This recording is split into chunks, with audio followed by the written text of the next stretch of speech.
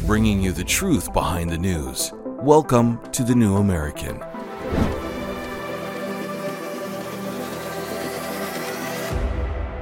Welcome, everyone. We're glad you can join us. I'm Paul Dragu. The free speech video sharing platform Rumble is an alternative to the deep state-controlled YouTube. And yesterday, it incurred what its CEO called an unprecedented attack.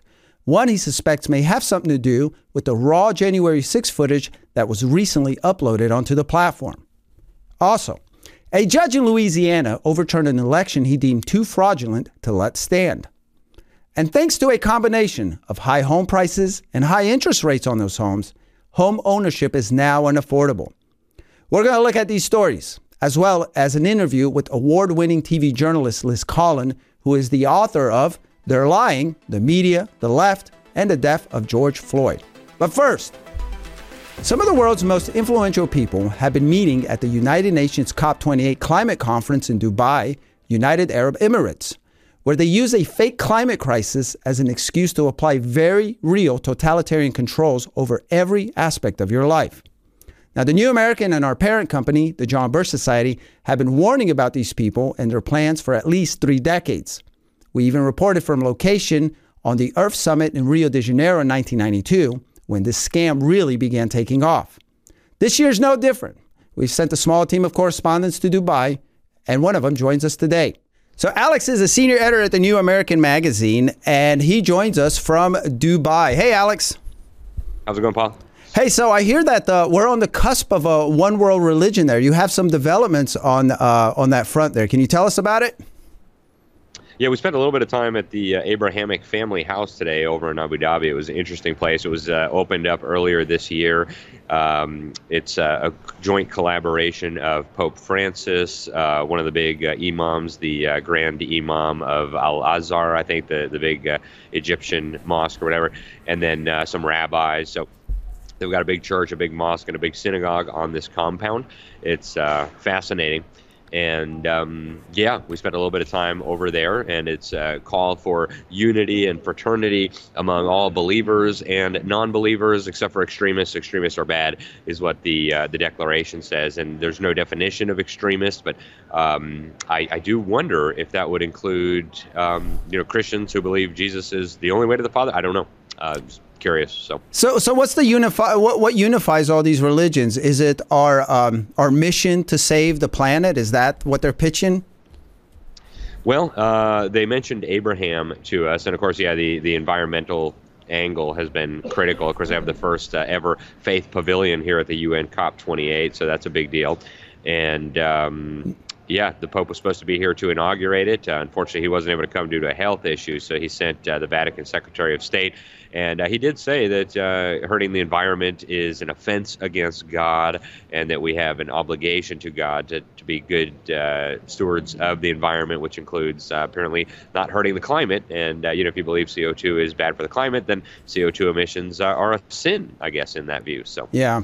Another topic that we've talked about, but I think which merits more mention, is that the environment has been very hostile toward reporters like you, and it continues to be so, right? I mean, you're at the end there, but can you fill us in on any other further developments on that end?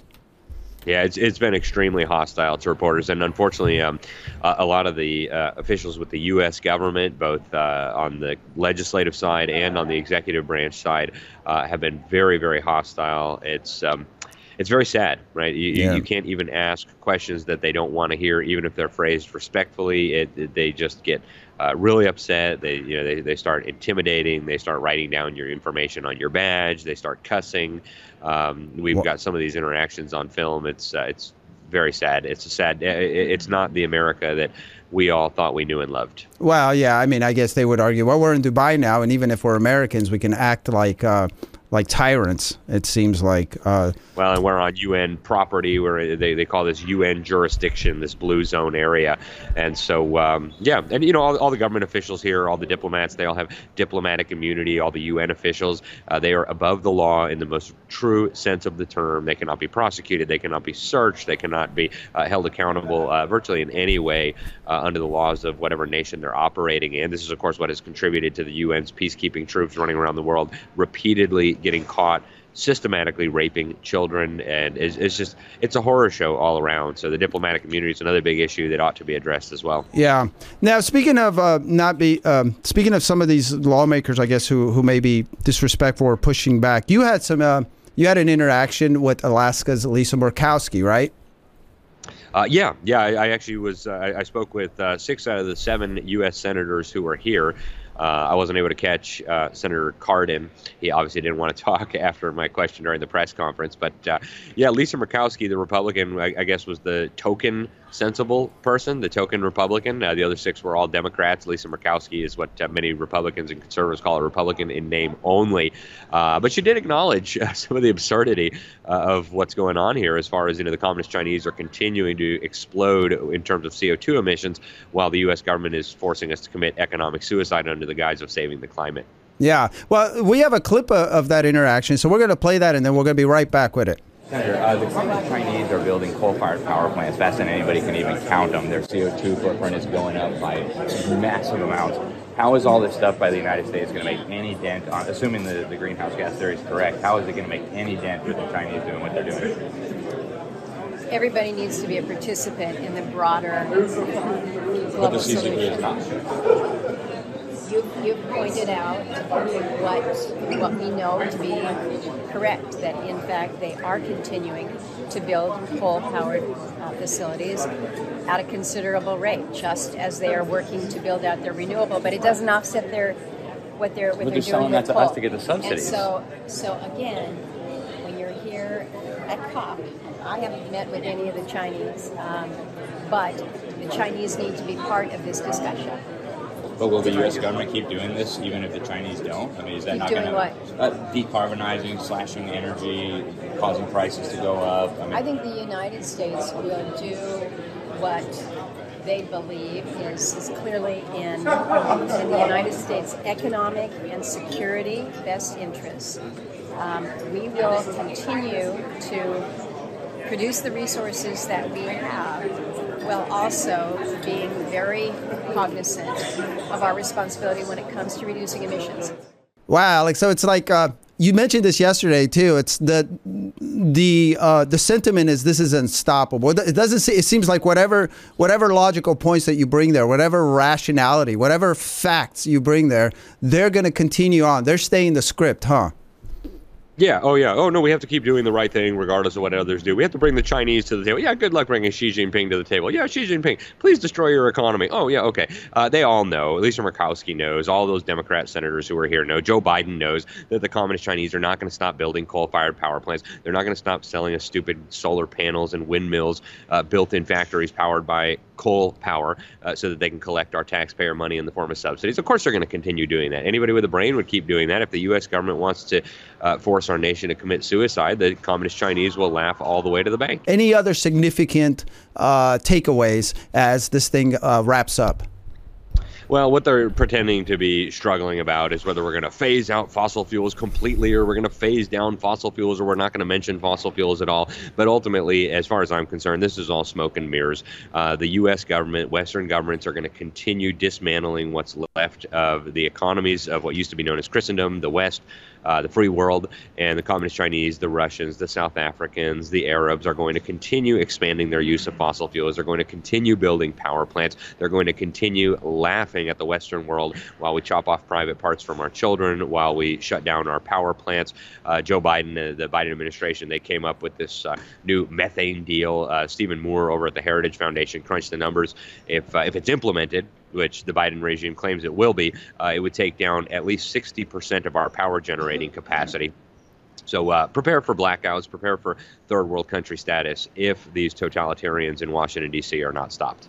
Right. And that's not too far off in the future. In fact, we've had some blackouts. They have rolling blackouts in California already. And of course, when there was that storm back even in Texas, the whole thing just fell apart and people, burned pieces of paper and books in their houses and whatnot. So it sounds like we can look forward to more of that. Well, Alex, we thank you so much for your coverage, and we look forward to we're gonna start unloading a lot of this more footage of what your interviews with these legislators. Thank you so much, and safe travels home. All right. Thank you, Paul. And I hope people won't despair. They need to get involved. They need to get active. They need to be calling their members of Congress. The House can defund this stuff. The states can resist this stuff. But sitting around on the couch is not going to cut it. So everybody's got to be involved. Yeah, I'm glad you brought that up. This is all hands on deck. Of course, we're going to continue to encourage people. You need to get involved. Thank you, Alex. Coming up, the free speech video platform Rumble incurs a major attack.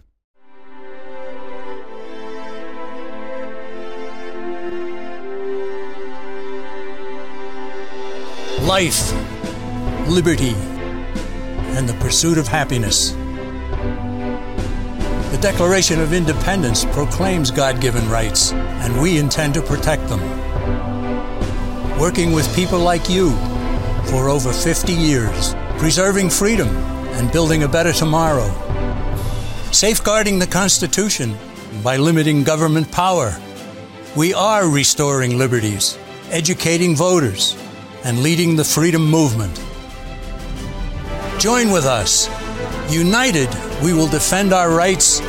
We are all Americans. We are the John Birch Society. Welcome back, folks. Now, you may have noticed that the Canadian-based video sharing platform Rumble was not working for quite some time. The CEO of the company, Chris Pavlovski, said that they had incurred an unprecedented attack. He said it had been happening since the weekend. He also had a theory about why it was happening. He said in a tweet that the suspected attack was political and that it was, quote, coming from activists and or organizations who want to censor our creators and related to J6 videos being posted on Rumble. Now, in November, House Speaker Mike Johnson said he would release thousands of hours of footage from the January 6th coverage. He said in a statement that the goal was to let people see for themselves what happened as opposed to relying on the interpretation of a small group of government officials. As it just so happens, the House Administration Subcommittee on Oversight began posting J6 footage on Friday on Rumble. So Rumble launched in 2013, but it became the popular platform it is now only in the last couple of years. It can thank YouTube's censorship-fueled purge that began in 2020 for its abrupt rise. According to a statement from Pavlovski, the number of active users on Rumble rose from 1 million to 30 million in a year. The biggest reason for this rise is simple. Rumble allows people to say what they want, unlike YouTube. And as a result of its service, Rumble has been taking fire. But the company has also gone on the offensive. In November, Rumble announced it was suing two co-founders of the supposed watch group organization Check My Ads, which is a tax-exempt corporation that targets news outlets and platforms that have the gall to host unapproved views. These people have a track record of launching pressure campaigns against advertisers. Their goal is to impoverish the companies by getting advertisers to pull their support. Now, unsurprisingly, Check My Ads works with George Soros' Media Matters, which also has launched an aggressive campaign against Elon Musk's X platform. So join me to discuss today's stories is Editor-in-Chief of the New American Magazine, Gary Benoit, and the John Birch Society Research Manager, Christian Gomez. Welcome, gentlemen. Hey, Paul. Hello. So, we were getting calls here at headquarters from people who weren't able to see our videos. We upload a lot of our videos to Rumble. I think this is another case in point, another illustration that I think the power elite structure and the people within them, they're terrified. They are terrified of people being red-pilled. They are terrified that people are going to continue to learn that they've been lying about everything, including J6, including obviously COVID injections, including elections, over and over. And this seems like just desperation after desperation to stop the flow of information that you're not supposed to know. What do you think, Gary? Are you surprised this is happening? No, not at all. But I would say in a nutshell, they are terrified that the truth is getting out. And they recognize, I think maybe more fully than some of us do, the power of truth, because truth is a very powerful weapon. Yeah. And we never must forget that the other side, that the globalists who are working for the New World Order, they have to rely not on truth.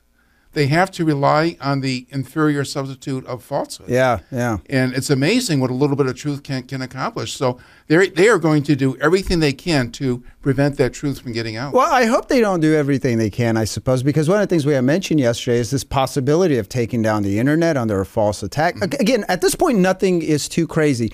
Christian, what is your take on this development and the overall picture here of what's really happening? Well, I concur with what Gary just said. And if you look at the what footage has been shown on the mainstream media about J6, so what footage you've seen on ABC, NBC, CNN, and so forth, even Fox, most of the footage that we've seen on those channels have been when the Democrats were leading the J6 investigation, and the select images that looked the worst. Those were the ones we were shown. Sure. But now that we have Speaker Mike Johnson, he's released all or majority of the footage. The mainstream media aren't showing those clips because it doesn't fit the narrative. So it's up to places like Rumble, Lawmaker, Odyssey, all the alternative video platforms to show that stuff, because YouTube isn't going to be hosting a lot of that probably as well. Yeah. So it's no surprise that there would be efforts made by the deep state, by the FBI and others intelligence community to suppress those videos from getting out, because people start to see that and they start to realize that what we're told is not the truth. Yeah, obviously we don't have any information saying absolutely this is what it is. But again, we have it from the CEO of Rumble saying it's either these organizations or the deep state. They're probably working hand in hand. Now, I've seen a lot of I haven't watched necessarily, but if you go to Rumble, you were mentioning how the Democrats cherry-picked some of the coverage. But if you go and they've uploaded hours and hours of it, it's quite boring. It's like, it's just people like sitting around waving flags. They have all this footage of like people filing in, filing out and whatnot. And I think that alone kind of gives you an idea of what was happening there, which was just like nothing. Like all the violence they keep talking about, whatever, that is a minuscule part. And I would argue it's not representative based on what we know so far of the actual event. What do you think, Gary? Well, I think the fact that you would have a police presence and that they would welcome people into the Capitol, open the door and whatnot, and have the Trump people come in, I think that speaks volumes. Yeah. No, obviously there were windows that were broken. There were things that should not have happened, and the people guilty for those things obviously should have been prosecuted. But that is not representative of the typical person who walked into the Capitol. No, but I want to go back to this control over the narrative. Now, there's a recent poll that shows that only 32% of people actually believe, that actually believe in the media. And then we also have a Biden's approval record. It's a record low, 37%. So we have 32 and 30%. So an overwhelming majority of Americans. What do you like? I think those numbers are still too high. Yeah. Who are these 3 out of 10 people who actually approve of Biden? Can you imagine? It's like, I agree with you. Well, there may be people who are not paying any attention to the news. They probably some people barely know who the president of the United States is. A lot of people simply are not looking at what's happening. Yeah. Well, I wonder. I mean, why would you count those people in a poll? But again, it's indicative. 32% of people actually believe the propaganda. I think that's a good jump. We remember the days, especially the John Birch Society. We've put out a lot of information and things like that, but we also remember, and we weren't there, but maybe you were there. There was a massive attack on the John Birch Society, and the John Birch Society incurred the sort of attacks and censorship that now everyone has been subjected to. So this has been happening for a long, long time. It was ratcheted up, I would say, with Trump. Well, and I agree, it was ratcheted up with Trump and also ratcheted up regarding Trump supporters or MAGA. But I would say, Paul, the propaganda is not nearly as effective as it once was. Because thanks to places like Rumble and the internet. And that's part of it. But also the propaganda has gotten to a point where, it's my so goodness, ridiculous. If you're more conservative than Biden, if you're more conservative than one of these ultra-liberal Democrats, then that makes you a racist. It makes you anti-Semitic. Right. If you're a Christian, if you're a traditional Catholic, that makes you a subversive. That makes you an enemy of the state. Half the country, perhaps more than half the country, now falls in the category of a subversive, according to the powers that be. Did they overplay their hand there, Christian? The left wants to destroy everything that's traditional and wholesome about America and replace it with their upside down mentality of calling evil good and good evil, which Scripture talks about. Yeah. I mean, to add to what Gary was saying, and we've talked about it before, even the attacks on Mike Johnson because of his Christian faith, and we see this kind of stuff every day. The left just wants to move out of society any aspect of traditional values, of anything that resembles the America that has been the America for generations. Yeah, and I think a lot of people have seen that. It's clear now that's the goal, and I bet you that plays a massive role in their distrust of anything on the media because they have opposite values of what I'd say most Americans have. Thank you, guys. After this, a Louisiana judge erases the results of an election because of fraud.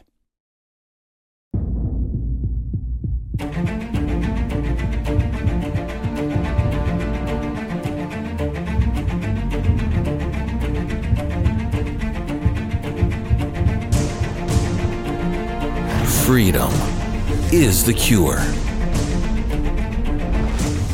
You're dead on. This is the largest experiment performed on human beings in the history of the world. The more you know. What they're doing is they're forcing vaccination on people, and I believe they are killing people with this vaccination. The freer you are. It's murder. They are basically murdering people in hospitals. The all-cause mortality we know is now higher in the vaccinated group than the unvaccinated group. Stay informed on the issues that affect freedom. Get a subscription to The New American today. thenewamerican.com.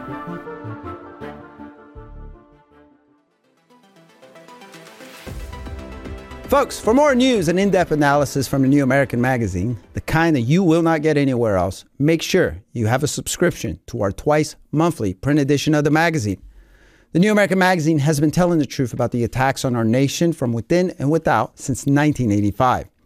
No other magazine has been as accurate and for as long about where policy and culture were heading than the New American. You get a subscription online at thenewamerican.com. Just hit the magazine tab on top and then subscribe on the drop-down. If you prefer, you can call for a subscription. 1-800-727-8783, Monday through Friday from 8 to 5 Central Time. That again is 800-727-8783. Now let's look at our next story. So a judge in Louisiana has voided the results of a sheriff's election. It happened last week in Cato Parish in the densely populated northwest corner of the state. Democrat Henry Whitehorn beat out Republican John Nicholson by only one vote out of 43,000 ballots cast. A recount confirmed the initial tally. However, after finding evidence that a few ballots were cast illegally, Judge Joseph Blake ordered a runoff. In his ruling, Blake wrote that at least 7 illegal votes were cast, making it legally impossible to know what the true vote should have been. Blake pointed to at least 5 absentee mail-in ballots which were missing that needed witness signatures, and so they shouldn't have been counted. The Associated Press also confirmed with the Cato Parish Clerk of Court that 2 people voted twice and 4 ballots were cast by people who were not qualified to vote. Whitehorn, who initially won, plans to appeal the ruling. He said in a statement that overturning an election because the winner won by 1 vote is essentially saying every vote matters except if the win is by 1. Nicholson, on the other hand, called the ruling a victory for election integrity. Cato Parish has been a hotbed of election integrity issues. Its paperless touchscreen voting machines don't provide a paper trail, so only mail-in ballots can be audited. According to the AP, mail-in ballots made up about 17% of the vote in this sheriff's election. Okay, guys, so we're going to go back to our slogan here. Well, actually, it's not our slogan, but this is what we say. Vote on paper ballots on Election Day at your local precinct with voter ID and let the people watch the vote. It can't go wrong, right? Sounds great to me. Yeah. That's not what they did, though, is it? I mean, you have to realize that we have nothing to lose by doing that, and apparently everything else is risky. Everything else makes our cheaters stand to lose if we move towards paper ballots and election integrity and accountability. Right. This is what it's all about. I don't know if you were at that same Republican meeting at FPA some months ago, Christian, but representatives from the state legislature here in Wisconsin had told us about how every time they try to clear up voter rolls or they try to implement or push through any form of election integrity measures, they are opposed, they are sued, they are one way or another, they are blocked. And like that goes back to what you said, cheaters have to gain and the public does not. Even having an ID, such as a license, presenting a license to show that you are who you say you are. Well, that's just racist, Gary. That's considered racist. And but yet, for some reason, licenses are needed for other purposes outside of driving, right? I mean, if you want to get a drink, for the example, TSA, that's alcoholic. Think about how racist the TSA is. They require you to show your state ID or your driver's license or your passport to board an airplane. Yeah. That is so racist. We should just abolish the TSA. Hey, wait a minute. That's actually a good idea. Yeah. Well, let's look at our next story. It is now less affordable than any time in recent history to buy a home. That's according to a Wall Street Journal article published yesterday. The Journal reported that buying a home was hard enough even for those who could easily afford it just a couple years ago. The pandemic era brought a surge in home prices, but it was offset by low mortgage rates. But now home buying has taken a turn for the worse. As mortgage rates soared post-pandemic, owning a home became unaffordable. The Federal Reserve responded to inflation with significant interest rate hikes. Paired with a drastic shortage of homes, the hike created a market in which home sales are decreasing, yet prices are rising. In October, the national median home price reached an all-time high for the month at about $392,000. And there are no indications that it's going back to pre-pandemic levels. This home buying atmosphere affects first-time and young buyers most. This will likely also continue fueling the closing gap between homeownership and renting. The average monthly new mortgage payment is 52% higher in the U.S. than the average apartment rent, according to an analysis by CBRE. Okay, guys, so I know this may sound maybe somewhat like a boring story, but what this really comes down, there are a few things I would say here. First of all, this is what we get for continuing to inject all that fake money into the atmosphere, into the economy.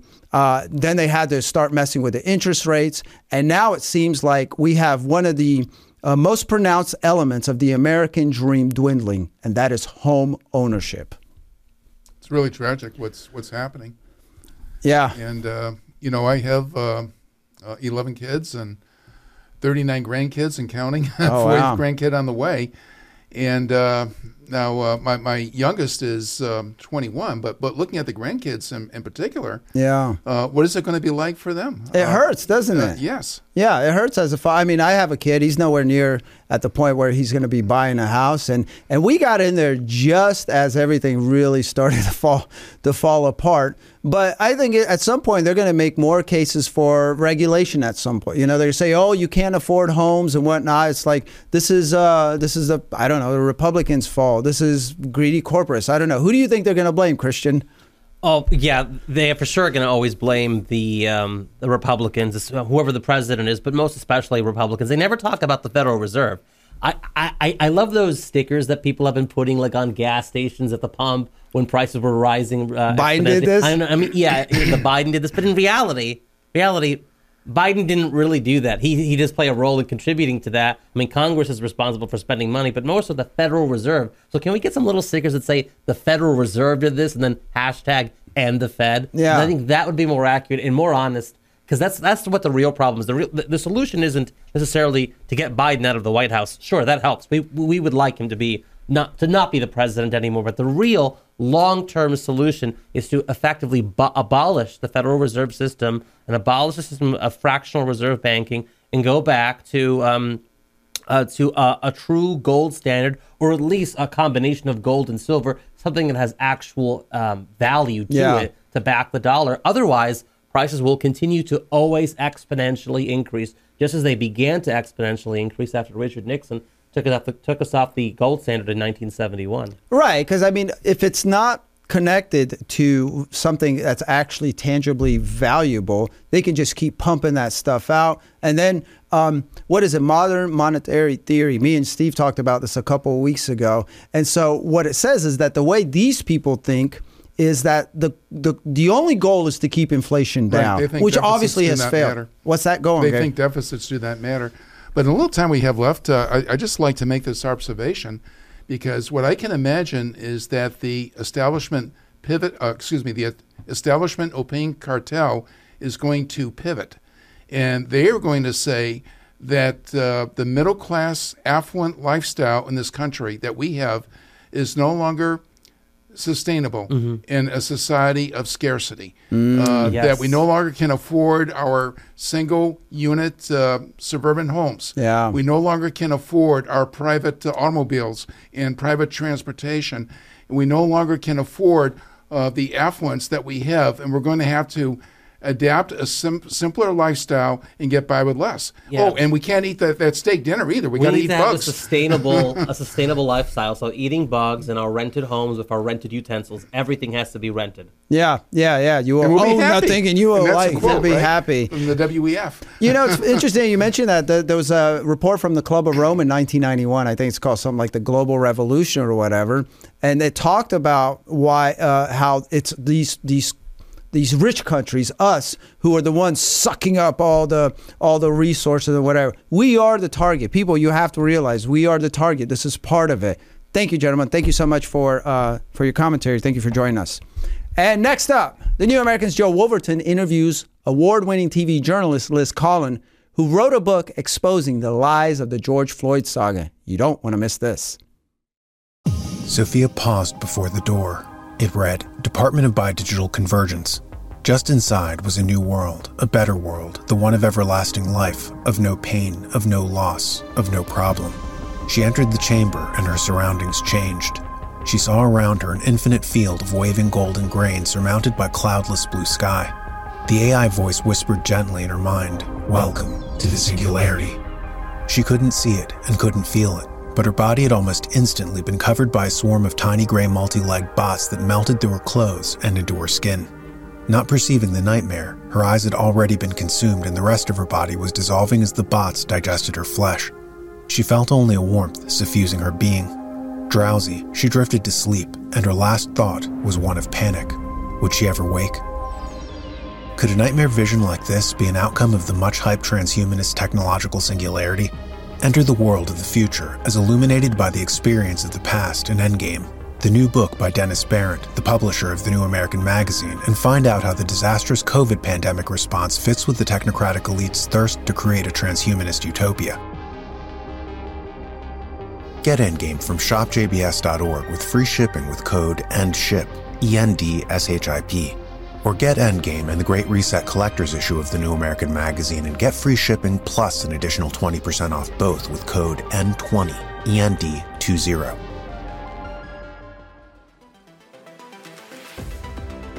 The 2020 Black Lives Matter riots and the spark that set them off, the death of George Floyd, will likely go down as one of the most demented, subversive, and unjust episodes in American history. Liz Collin was working as a news anchor at Minneapolis WCCO when the city burst into flames. She has since left the station and written a book about the lies and injustice that has prevailed. The New American's Joe Wolverton recently interviewed Collin about her documentary and book. We're going to play the interview now. Hi, this is Joe Wolverton with the New American and the John Birch Society. Today we have with us Liz Collin, the producer of the blockbuster documentary, The Fall of Minneapolis. Liz, thank you for being with us today. Thanks for having me, Joe. I appreciate it. Yes, ma'am. All right. So to get started, tell us a little bit about your personal background and how you came to be the producer of this documentary. Yeah, so I was a longtime member of the mainstream media for nearly 20 years, about a dozen years at the CBS affiliate in town where I was anchoring. Basically kind of was demoted, lost my position over all of this because I was married to a police officer for several years at the time. But all of a sudden, I think most people in law enforcement got wrapped up in this, including me and my career and such. But yeah, I was really troubled working in mainstream media, how we were fine to push this very divisive, dangerous narrative and not question the facts of this case. I kept very detailed notes on all of this. My husband, I should say, was the president of the police union, a longtime police lieutenant in Minneapolis. But I wasn't reporting on the case. Obviously, I was trying to sort of help, and I knew that the facts were obviously contradicting what our so-called leaders were telling us at the time. And I went out and put out a book at first in October called "They're Lying: The Media, the Left, and the Death of George Floyd." And that's what led to this documentary. We wanted to do a documentary because we know not everybody takes the time to read books, and we wanted to make it available for free, and be easy to watch and share and such. Because the truth is of all of this, here are the facts. This is basically what we try to do, is just present the facts that were hidden from you. They are hidden for a reason, and you can go ahead and decide for yourself. I don't think that we really take the role of, this is what you need to think after all of this. You decide why this was kept from you. And also, we wanted to do this too, because to this day, 3 years later, we're all paying the consequences from these lies. Absolutely, Liz. And something I love about your documentary is, despite critics saying that it's, the obvious position of someone who's an insider and who has a vested interest in telling one side of the story, I find that your documentary is so balanced, and you do tell the entire story. It doesn't feel crafted toward proving your point. It simply says, here are some things that you weren't told that are important, that are crucial to understanding the full story. So tell me, Liz, yourself and your family, you talked about how you were demoted and that your husband is or was a police officer at the time. Did your family suffer because of your attempts to tell the truth? Yeah, it was amazing how quickly the mob was sort of organized after all of this. There was a protest at the station where I worked during a 6 o'clock newscast. Very shortly after this, they came to our home 4 different times in 4 separate protests, not only demanding that Bob and myself lose our careers, but be killed too, as crazy as that sounds. We had many death threats come in our mailbox. Wait. You literally had people outside your home threatening to kill you.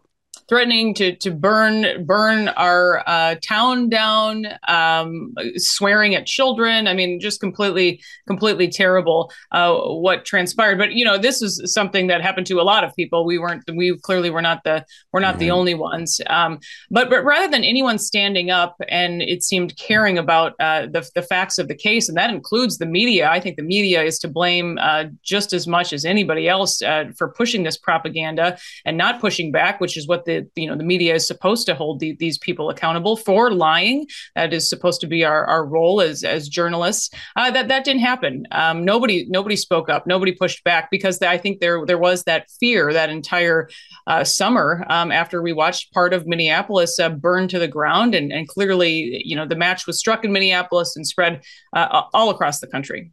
Yeah, that was something that I noticed myself following the story at the time. Was there was just a dearth of conservatives riding to the defense or even trying to present another side of the story. It was simply they simply wanted to take notice of the riots rather than, well, what caused the riots. And to hear that you and your husband and your family suffered personally simply for trying to tell the truth is disturbing, Liz, that we could live in a place like that. But it is heartening that you courageously tell this story, because I'm telling you, from the very opening scene to the last, it's a very balanced and a very professional documentary that, of course, is getting all kinds of deserved attention.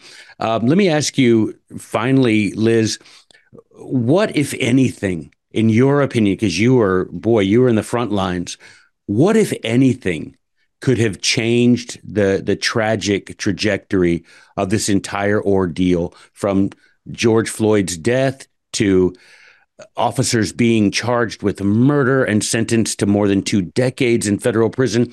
Is there anything along this entire path that could have gone differently and would have resulted in something, in a different outcome, a more favorable outcome?